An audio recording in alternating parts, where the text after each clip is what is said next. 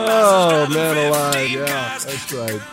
It's too bad it wasn't like in Anderson Rises, then, Brad, you can use it as a personal thing. But the down goes at it. Tim Anderson, that was a Saturday, interesting, intriguing Saturday. It is a Monday, by the way. Good afternoon. Jack Michael Show, Brad Anderson in the house. Text Club always open at 35270. Doc Phil coming up today. Amy Anderson also back in town. She's over at Village today. Brad was able to bump into Amy, so maybe we'll find out a little bit more on her future. Her and Grant, got the first child coming. So we got a lot on the docket today. But back to everything that was this past weekend. Weather in Fargo. I haven't seen a lightning bolt like that hit Newman ever. That we saw. I'm sure there has been, but I personally hadn't. That thing kind of shocked and rocked the world there for a split second. So yeah, that going on. We had that Cleveland and White Sox scrapper there with Hosey. I love how Tom Hamilton. Tom Hamilton is a good broadcaster anyway. I like Tom Hamilton because when anybody from Cleveland, whether it be back in the day the Indians or now the Guardians, hits a home run, and you just no doubt, there she goes. He's one of those scream, right? Oh, he just there's a drive. Yells he goes from 1 to 11 really quick. So here's a fight that breaks out, and it'll be sad if that's the memory though for Tom, because all these great calls in baseball, right? He can look back and go, yeah, but he's the one that went down goes Anderson.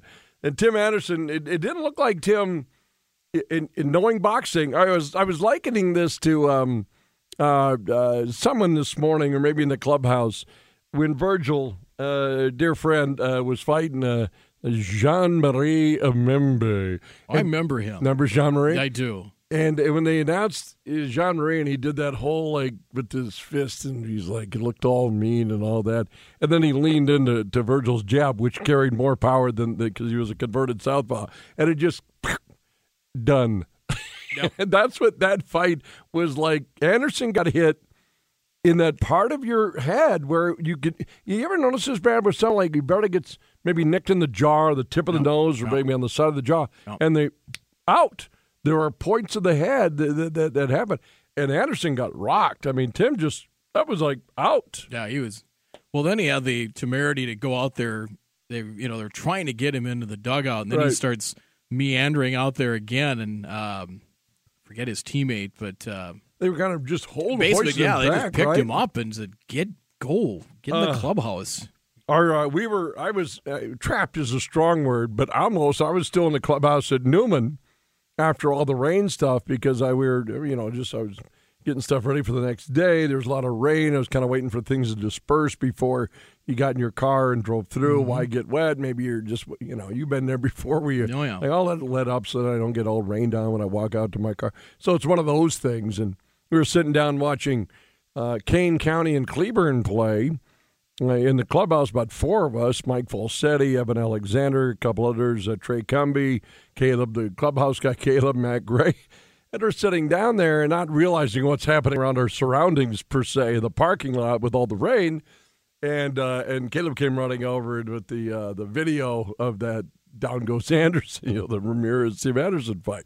As we're doing this, we're watching a Kane County Cleburne game, and it's for the second day in a row going extra innings. The day before it went 13 innings. Now this one is in the 11th, and 2 on. And Gally Cribbs Jr. plays for a shortstop for Kane County. He takes a pitch middle in and he lofts it, and it's gone. It's a 3-run walk-off home run. So we're watching this going, wow, whatever, wow. And he's running first, running second. As he rounds third, he looks to the Cleburne dugout on the third base side and makes some sort of crying eyes or woe is you, but he makes some sort of gesture to the opposing team upon rounding third on his walk-up home run. Well, guess what the Cleburne guys did? He barely made it to home, and now Cleburne kind of empties their bench. This is not a walk-off home run. And Kane County's going over to pour Gatorade over Gally Cribbs Jr., but in essence, with Cleburne coming out, so half the Gatorade was poured over Cleburne or thrown at Cleburne with the bucket. And now that begins a standoff at home plate. I'm thinking, what is going on this weekend in the world of at least baseball anyway, and some brawl? And I don't know what I don't know why Cribbs did that. I must be something throughout the course of the last two games, or if someone was chirping at him. There's always something that it's never the act that you see. There's always something that is perceived that precedes someone doing something like that. Because if you're Gelly Cribbs, you're asking for one on the side or in the ear hole in your next time. Right, Brad? Next time you play him. You don't, to walk up home run, you don't just look to the other bench and then throw some weird gesture of, what was you? I don't know what it was. But I saw it as happen. I went, what the heck was that? And then, boom, it emptied out. So, yeah, there was something in the water or the air this weekend. The full moon this weekend? I don't think it was, but. Oh, man. The Text Club, and I was bringing this up with Joel Heidkamp only because the story of Roseboro Marischal is and I laid out the whole story, because if you Google it, you won't get the entire story. You'll get a good chunk of what happened. But the greatest, it almost sounds like we're praising and encouraging brawls. We're not. Just recognizing them. Some of them are pretty good. But as far as brawls go, and you can do, I guess, any sport other than boxing, because they're paid to do that, or kick fighting, all that stuff, UFC. What are the biggest ones that come to your memory? Base brawls, or if for some reason a football actual fight broke out, what are those that come to your memory? And I was, and Joel had a good one, because he remembered 1993. I said, to me, it's I wasn't alive, but I've seen it so much, and it's always regarded as one of the biggest fights. Was Roseboro Marischal? It's baseball lore. Yep. And I'll kind of lay out what the whole story is, because we were privy with Maury. He was right in there.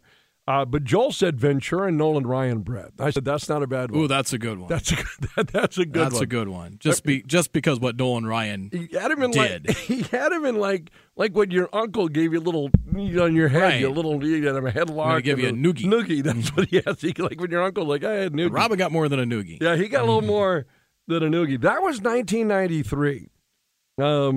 Yeah, you have to have the Braves and Padres in 1984, because that one's spread out over the course of the entire game. You know, Nolan Ryan was 46 years old when he was. Yeah, he was towards the end. 46 I years think that was old. his last year.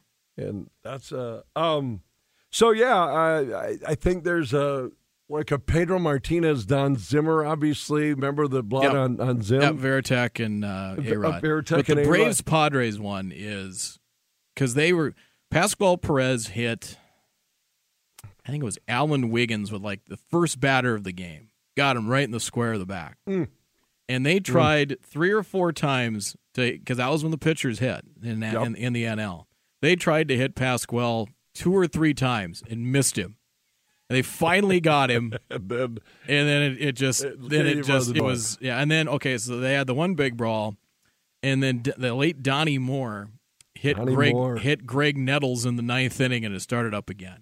That's right. And there were fans went out on the field, and that one was nasty. It spread like a brush fire. Oh, it was unbelievable. Right?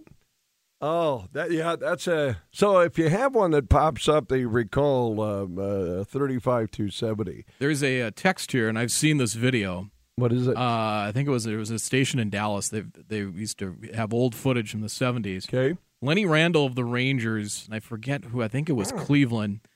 He dropped a bunt down up the first base line, and once the pitcher went to field the ball, he knocked him down. He didn't even get to first base. He bowls over the pitcher, and then there's a big brawl.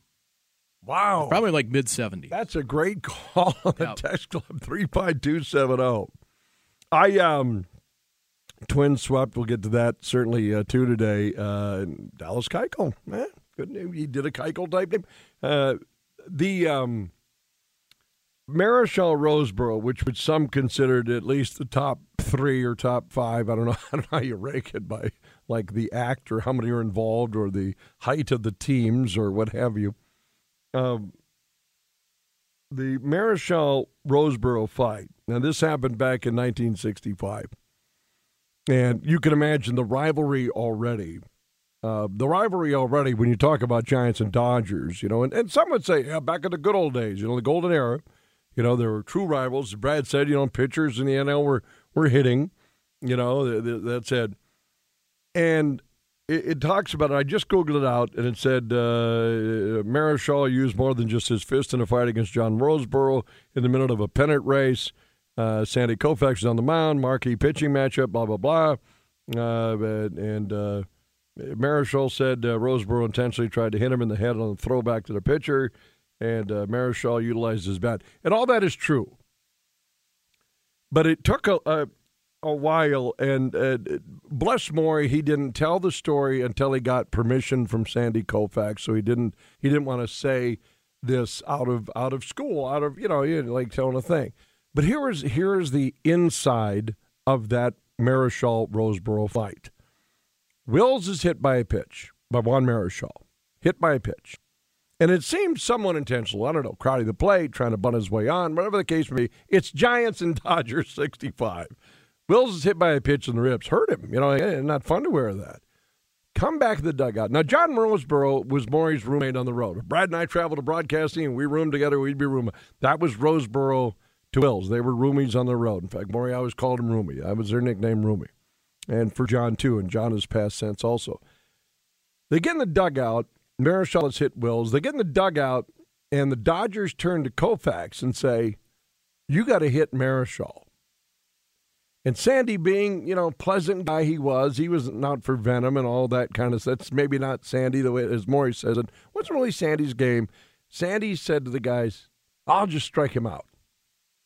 And the Dodgers said, no.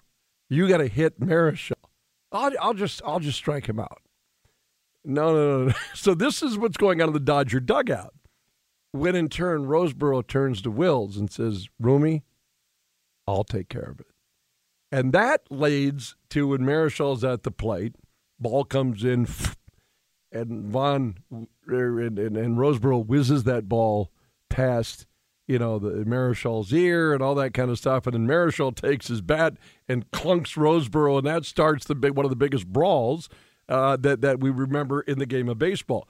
It dawned on me, Brad, several years ago when Hal Lanier was the manager of Winnipeg, and Hal Lanier was on that team with Marichal. Hal Lanier played. Oh, really? For the Giants. Yeah, so I did not know that. And and we're on the field as you would be before a game. Now, this is now in the Northern League at that time, and Hal's down there, and he and Maury's there. So we're kind of standing around, and I'm like, man, I was talking to Hal and Maury. I said, man, your guys' rivalry, that's got to be one of those rivalries, they were talking. I said, how about that fight? And then that came up, and we started talking. I'm like, Hal, where were you in that fight? He goes, well, I was kind of on the outside looking in. Maury, how about you? Well, Jack, I wanted to get in there, but I was on the outside of that fight. So I thought it just dawned on me that, oh, my gosh, two guys sitting in Fargo, North Dakota that were both part of that, and one was the reason for the fight. So that again, sounds like we're, glorifying brawls, but let's not kid ourselves. Brawls happen, and for a number of reasons. And that just happened to be one. Brad brought up a tremendous one. Ventura, Nola Ryan in 93, big. Zimmer, Martinez in 03, large. Rodriguez in Veritek in 04, also large. Ozzie Smith and Will Clark from the Tex Club. That's Time from out. the 80s. Yes. Yep. That was at Old Busch Stadium. That's a great call. 35270 is the text. Yes. Yep, there was that one. We're probably missing 1,000 of them out here. Well, we got a couple hockey ones. The UND Wisconsin hockey water bottle incident. Just Google Kerry Eads, and you will. Or actually, you could even ask Kerry, and he'll recant that for you. Have you sat like. down and heard stories of that? I've seen the video many times. I haven't really ever. I have never really asked him to get into full blown detail on that. And we will accept hockey. Yes. I mean, I guess. Another one here, 1979 Bruins Rangers. A fan got beaten with his own shoe by Mike Milbury, a Bruin, at Madison Square Garden when it spilled into the stands. That's a famous one, too. That is, that's almost like Slapshot movie-esque. Oh, right there's there. back in the day of the Blackhawks and North Stars, they had some doozies. These are ones up in 80s, even up until the North Stars moved, but really in the 80s. Joel, off air, asked Abby Miller, one of our colleagues, said, hey, what do you think the role is of an umpire in baseball or umpires in baseball or officials in hockey once a brawl breaks out? And she wasn't sure. And I said, well, I'll tell you this much. You don't see a lot of umps getting involved in baseball brawls. They just sit back and look for assessing the situation. Brad, maybe this is one for Doc Phil, but you would know too. And maybe my buddy Tyler Lifford, longtime friend Tyler from Will, who's reffed enough games in a high level. What's the? I'm going to use the word etiquette, Brad. What's the etiquette of a referee in hockey when a fight breaks out? I think they let him. I think if they can get in the middle of it right away and prevent it. That's first step. Yeah, maybe? I think that's the first step. But if there comes a point where the boys have dropped the gloves, I think you let them go at it for a few minutes. And I think if you're a referee, you kind of oversee and say, all right, you kind of have to do the sixth sense. All right, this fight's over. Then you just kind of get them. Then you get in the middle of it, get them separated, and get them to the box. If it goes to the ice, if it goes down, is that also a time to jump in and stop as like an official? I think so. Yeah, I think from ones I've seen in the USHL, they'll let them get 2-3 swings in, and if it's apparent that there is a winner, then or if it gets to the ice, then I think they get them separated. Or if they just come to the point where it just seems like there's one of the two combatants has kind of won the battle, then they just kind of say, all right, that's enough. The other one's kind of capitulated, as they say. Yes. Got a text in, says August 4th, 1980, Dave Winfield takes out Nolan Ryan. I'll have to look at that. Dave Winfield takes must have been a Padre then. Before he was a Yankee. Yeah, it had to be before he was a Yankee. He says you don't see photos being sold on that one. I'll have to look at that one. So some was in the water in the air this weekend. I think there was obviously I don't know what the fallout is on the Ramirez Tim Anderson. Not even a melee. I mean, it was like one punch out, and everybody else does what usually baseball fights are.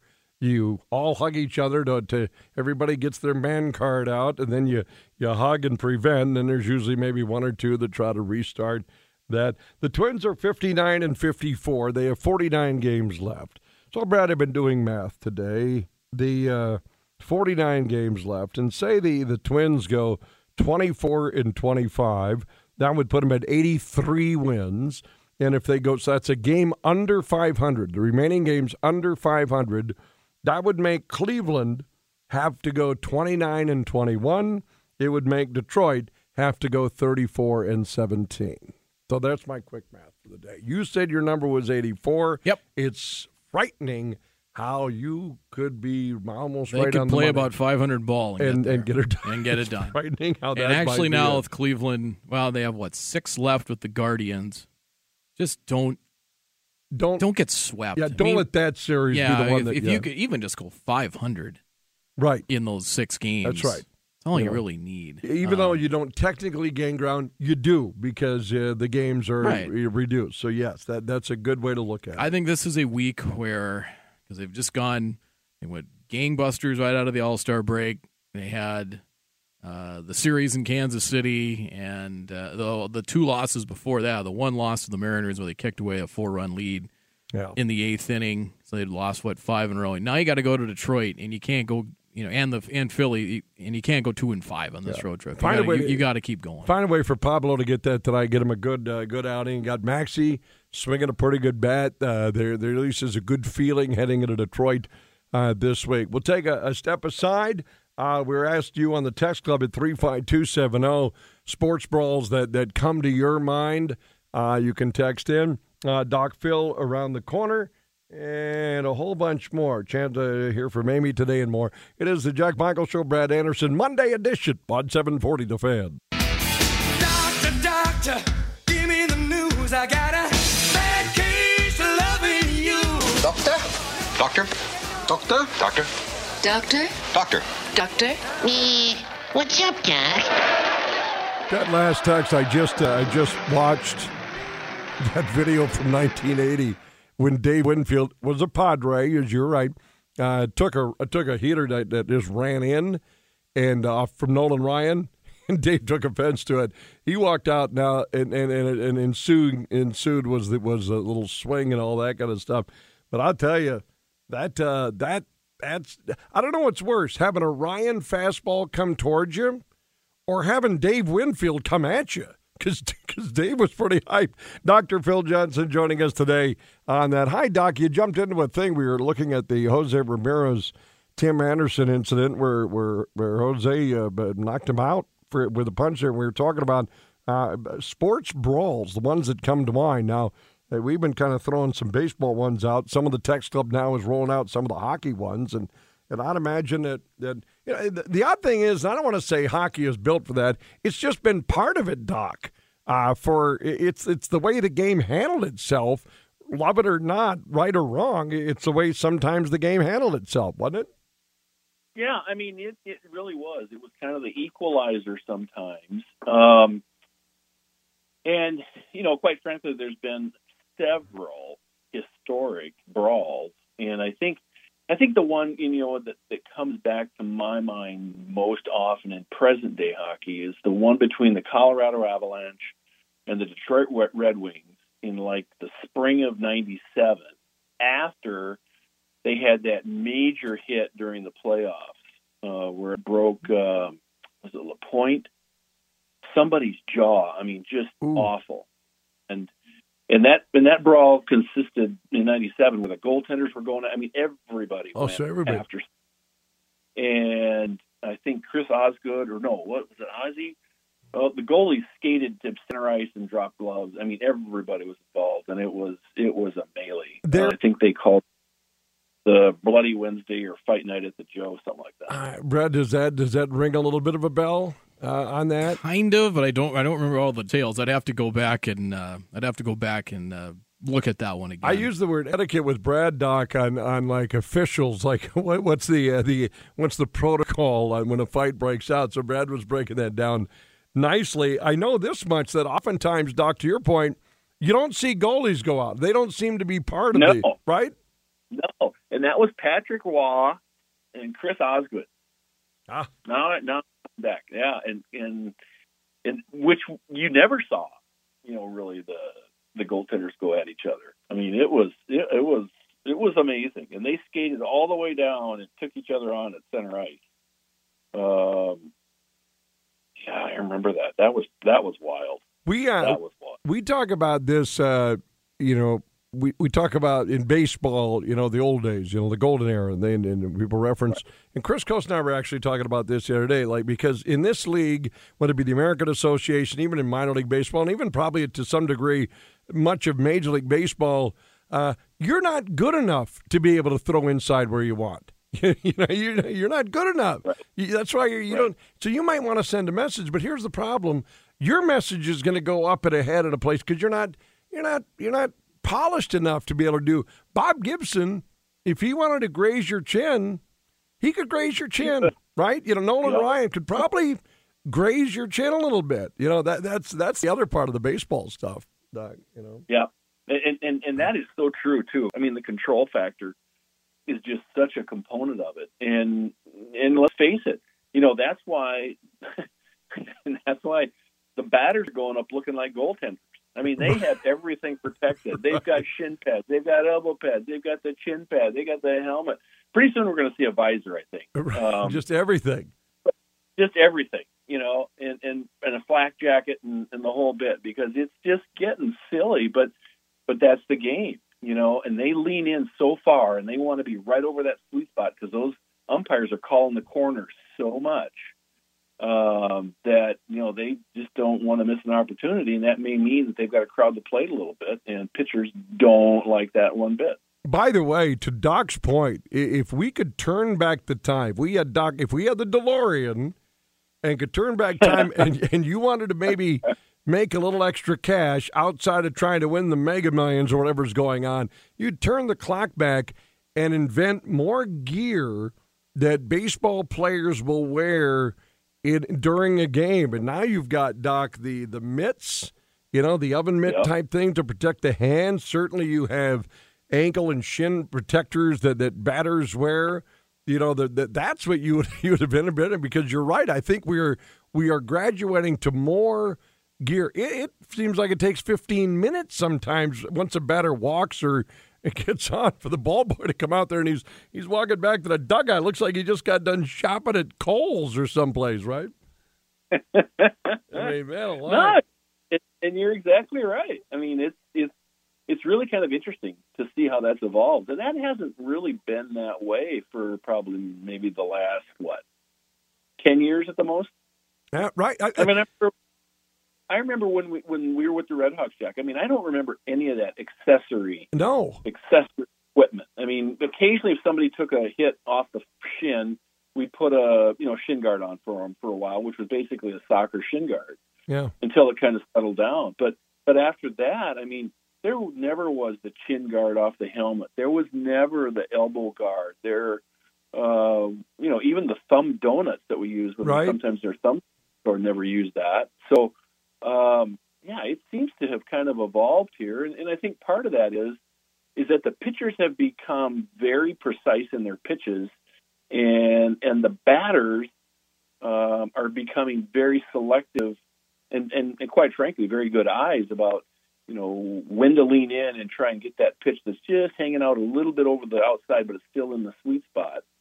And it's really kind of wild. And every pitcher that comes out is throwing 110 miles an hour, it seems now. Yeah. I exaggerate that, but pitchers are, many more of them have the velo going to a spot where I'd imagine you foul off something that's 98 and you just clip it and it doesn't lose any velo into your bone, your ankle, your knee. You're done. Hit your hamate. We've seen that bone hit before. That you're pretty much canceled. Ryan Klesko, by the way, Phil sparked my brain. Ryan Klesko to me was the first, if not the first one that I really maybe think going, boy, he's wearing a lot of armor. I don't know if he was the first. Bonds used to do that, but I don't know. I can't recall who else were the early ones that were. Excuse me, Bonds with the Giants became body armor central. He was it looked like an armadillo. The other guy who played for Cleveland, and he was from North Dakota. Oh, Travis. Yeah. Travis. Yeah. I remember Travis had the elbow pad on. Yes. Because he had some issues with his elbow, but he put that. I remember him wearing the elbow pad back in his day, and that was probably 10, 15 years ago. Yeah. Well, we did a weekly thing. We got to get Travis. Travis so engaged in his children's sports right now. It's tough to find a free time. He's such a good guest. But you're right, and they all and Travis also got busted in a lot because they didn't want to leave a ball in. So when they threw in, they threw in because that ball would be destroyed if they didn't get it deep in. So my guess is he probably wore that out of protecting it, as you said, and whatnot. From the to put it into that point, Doc, do you see what else can be left to be worn or improved on, say in baseball, from the gadgets that they wear? What's left to be worn or improved on, if you can improve on what they already wear? Probably as always, the helmet could be a little bit better, but I mean, they're getting really good as far as using the materials that will disperse that shock, when the ball's coming in around the head. So I mean, that's doing pretty well. I think in maybe clothing or something, undergarments, that they can wear some type of shock shirt or something, because they do get dinged right in the ribs, and sometimes that's a real difficult spot to heal properly and quickly, because that deep bruise really affects your swing and can affect your throwing, because of all the rotation. So there may be something along the line that's a little extra padded there that would help disperse that shock better in a more wide area around the rib area. Other than that, I think the hands are well, if you look at those batting gloves, they are so padded now.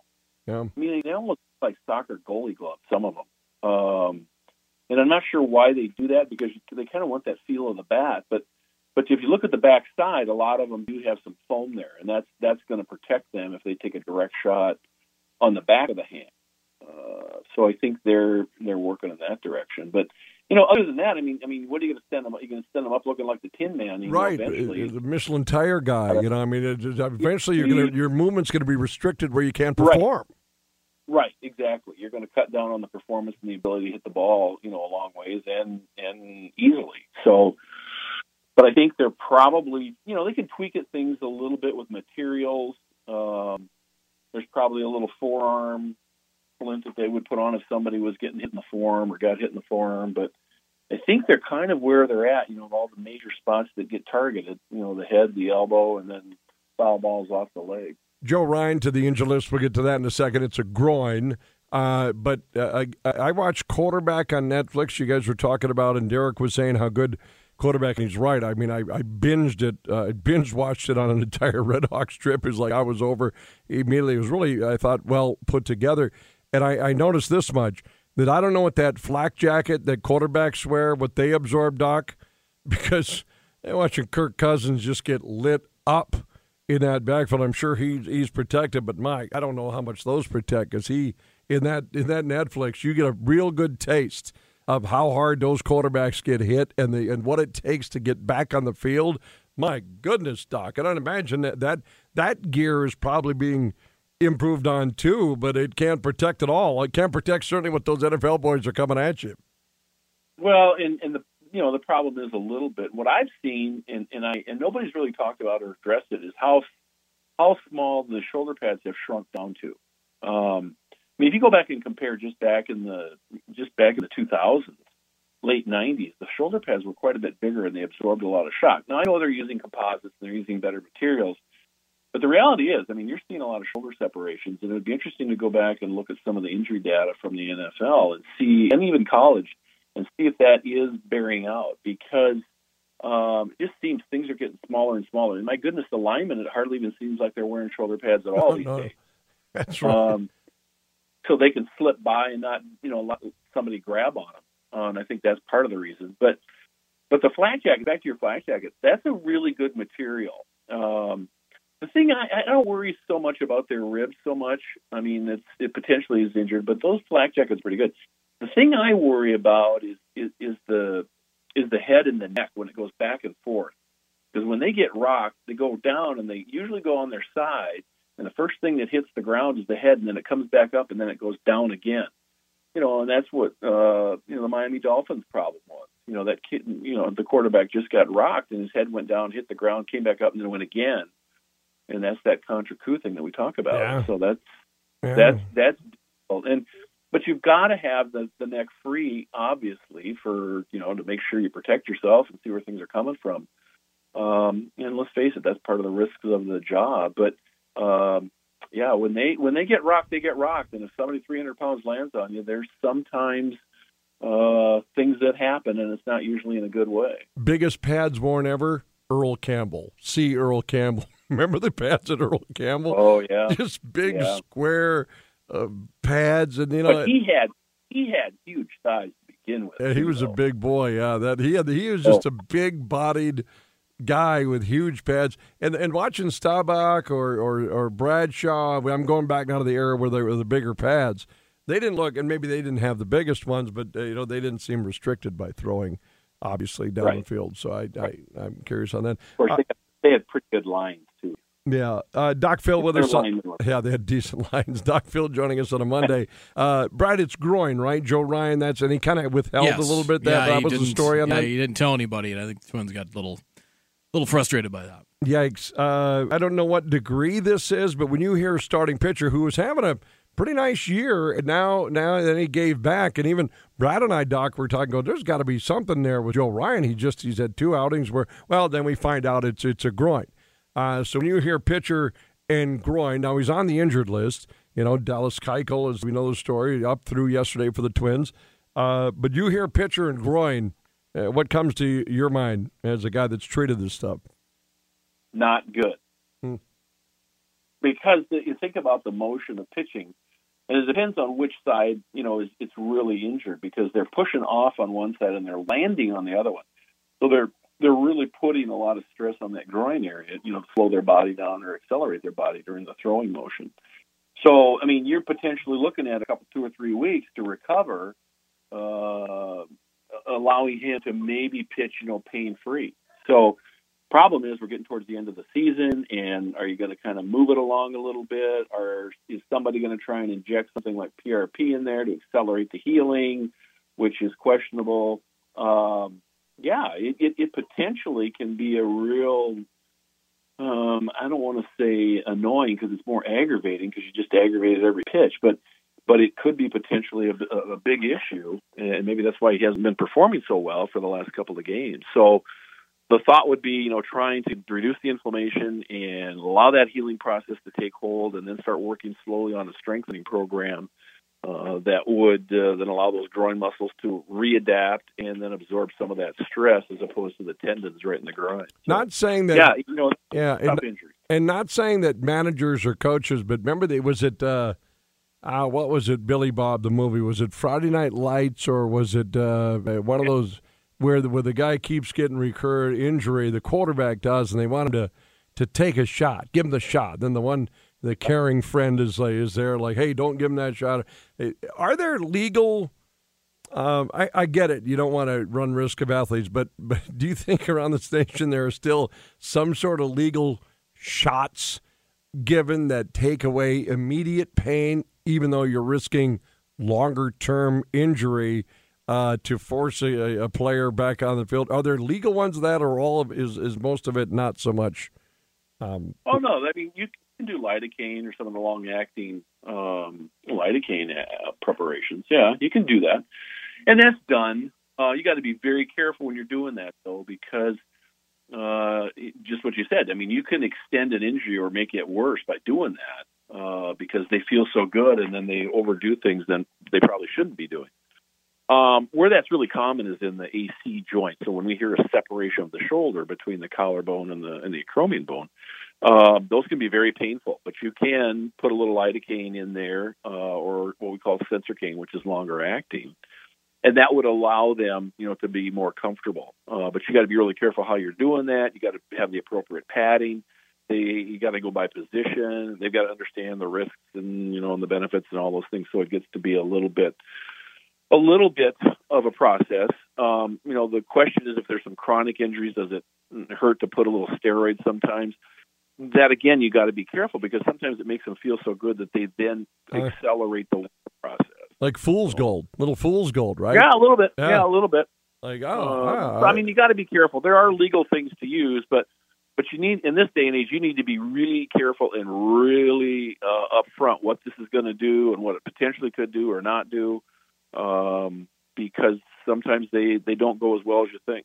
Yeah, there it is. Good insight. I'm a believer in not injecting. If you're having that much pain, you shouldn't play. And if you don't have full motion and full strength, I don't care what we're going to inject you. It's not going to make a huge difference, and there we go. Yeah, that is. It's great to hear from Doc. You're like a legend because I work with a lot of new athletic trainers that are on their way up to those that have been around in the field over there, and I just I drop a Doc Phil on them, and it's instant credibility. It's I love seeing young trainers. I don't know what makes the best ones, but I know that the schools are pumping out those that perform well. We've got our colleague Dan Halleck's son Joe is a AAA. Now AAA right now. I couldn't be more proud of Joey. He just man alive, as you couldn't be. You wouldn't be more proud of him. He's just a fantastic young man. And Joey was he was a patient of mine. He'd be an interesting one for you to get on someday. Right. But you made that question. You know what makes the best trainers? What does temperament? No, the ones that say I don't know. The ones that admit that there's a level that they haven't been able to get to or they don't understand. And they go, I don't know that. And if they come back with a thing, but I'm going to find out, those are the trainers you want because they are interested and they want that extra knowledge. The ones that try and, buffalo you or try and hide and, and fake it through, those are the ones you just detest. I mean, but that's kind of like people in general. But, but the trainers I love the best are, I don't know. What do you think? That's just so perfect because even if I didn't know, it's like, okay, let's work through this. Let's see what's going on and see if we can come up with the answer. But I would much rather have somebody that says, I don't know, or the quote know-it-all who knows it all and you just go, okay. That's well, great. That's a great thought. Yeah, that's a great thought. Yeah, and for Joey, I mean, he suffered thoracic outlet syndrome, and he's had knees, and he probably is going to make a tremendous. He is. He's gone through it all, for goodness sakes. He's been under you and your tutelage. That's so yeah. Couldn't be more part of the young man. He can probably be in a big league someday or running some AAA. And it's I don't want to say short time because he put the work in.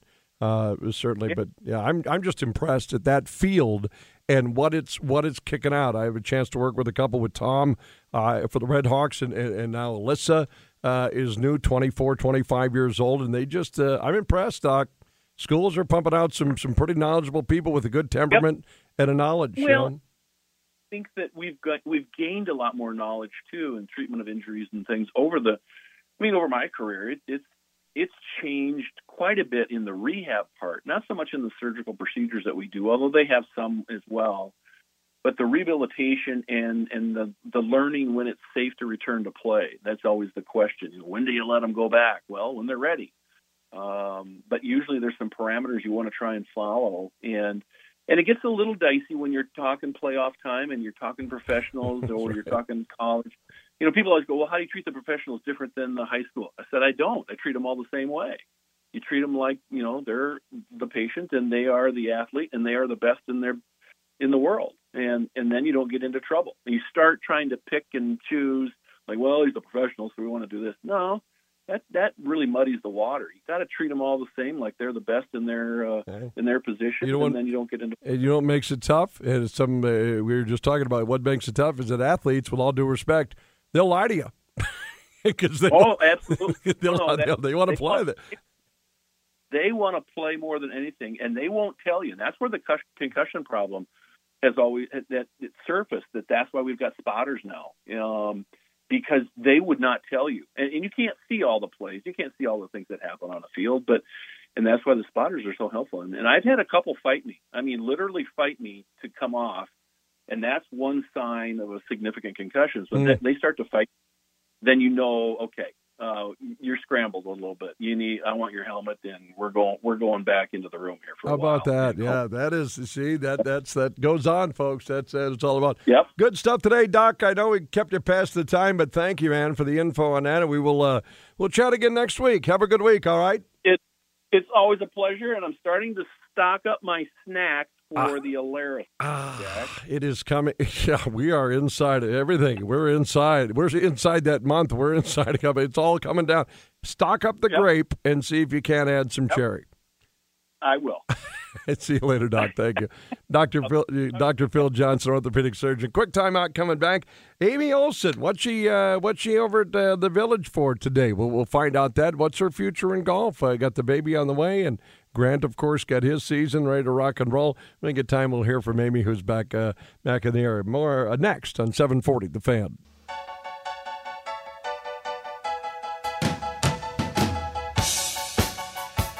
Tell you what another good fight was Dean Youngblood and Radke.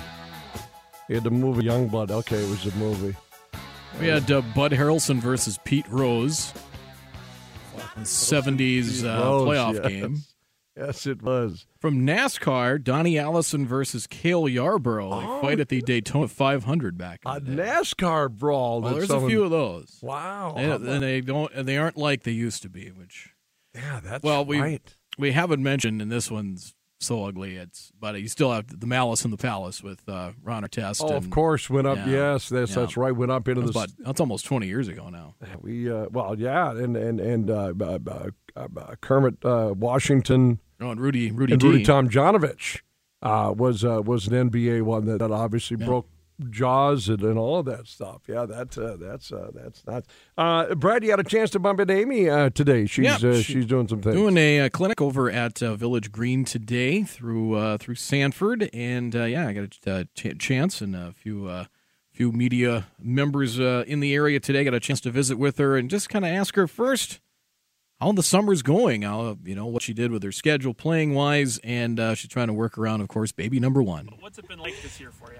Yeah, I mean, it's definitely been a different year. I haven't competed nearly as much. I played in April and then 3 times in June and July. it's just been kind of a transitional year for me. I've enjoyed it. I've enjoyed being home a little bit more, being a little more involved in the community. But Pebble was honestly, it really capped off the summer really well. I didn't play as well as I wanted to, but the experience as a whole was phenomenal. And it was a really special experience that I'll cherish forever.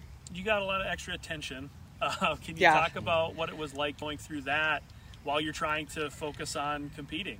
Yeah, it was probably the most media attention I've ever had pre-tournament, where you're getting, I did interviews with the Wall Street Journal and Good Morning America and publications that have never been interested in me before. So it was very interesting.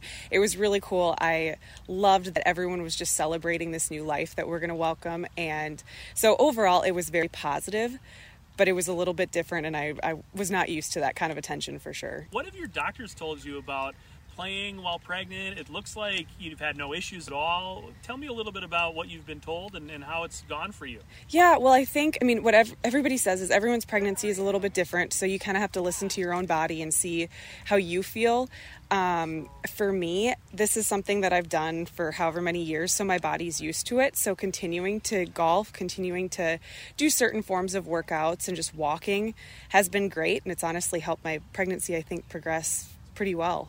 You talked a little bit about when we were just kind of chit-chatting about it maybe kind of even helping your swing mechanics. Talk a little bit about that. Well, I've been thinking about it, and I'm like, this is actually a great training aid. I wish I'd have learned to play golf with this because, there's certain things in the golf swing, whether it's like maintaining width, just keeping everything together. Pregnancy really helps with. Unfortunately, my swing flaws, I developed some swing flaws before I was pregnant, and pregnancy doesn't let you save those.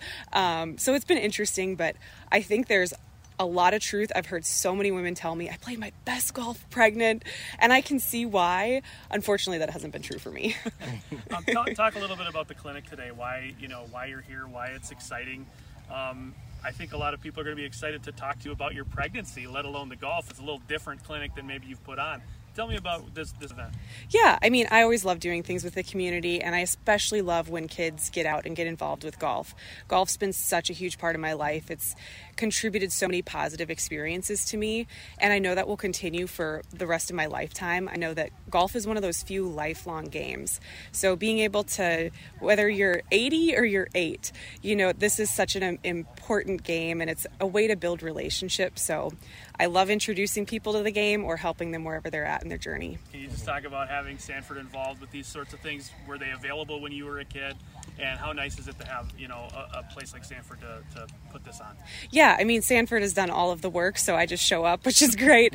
And, they really care about the community and wanting to get people exposed, involved, and get better. And so having a company to partner with that has those goals is awesome. Go ahead, whoever's ready. Could you see yourself, who knows what the future is going to hold, could you see yourself maybe being a teacher or a coach someday? If I do, I have to develop some new skills. I think, playing and coaching are very different. And, there's certain things like, just the fundamentals, which I still go back to all the time. Those are great to pass on. But really, being a teacher is a different skill. And so if I go that route, I'll have to definitely put some time into it. I'm going to get to one final comment here that she made and kind of talking about what the future for her might look like once the baby arrives. Let's get to that. About, just taking care of your own body and your baby's body. Well, truthfully, we haven't made any decisions yet. I don't know what's going to happen next year. I've kind of taken the approach that, I've never had more status than 1 year at a time on the LPGA. And fortunately, they have a great maternity policy. I can go back with the status that I had going into this year. But my biggest concerns are my family, my husband, who has a very busy career, and obviously this new baby. And so traveling 32 weeks out of the year, which is what I've done the last 9 years, won't happen again. So if I play, it will be less and it will be very strategic. That's Amy. She's so confident, always has been, and just a great young lady. Well, not young lady anymore. She's growing a little bit. And talk about someone with their priorities absolutely locked in. That's Amy Olson now, formerly Amy Anderson. So good stuff there, Brad, from Amy today. And whatever she and Grant, decide, as far as her career and what she decides, more power to them. But sounds like baby is Numero uno. Yes. Right now. And they do not they don't know if it's going to be a boy or a girl. They are waiting till it comes into the world. That'll be one of she comes into the world. That'll be like a headline on Twitter and all that. Right.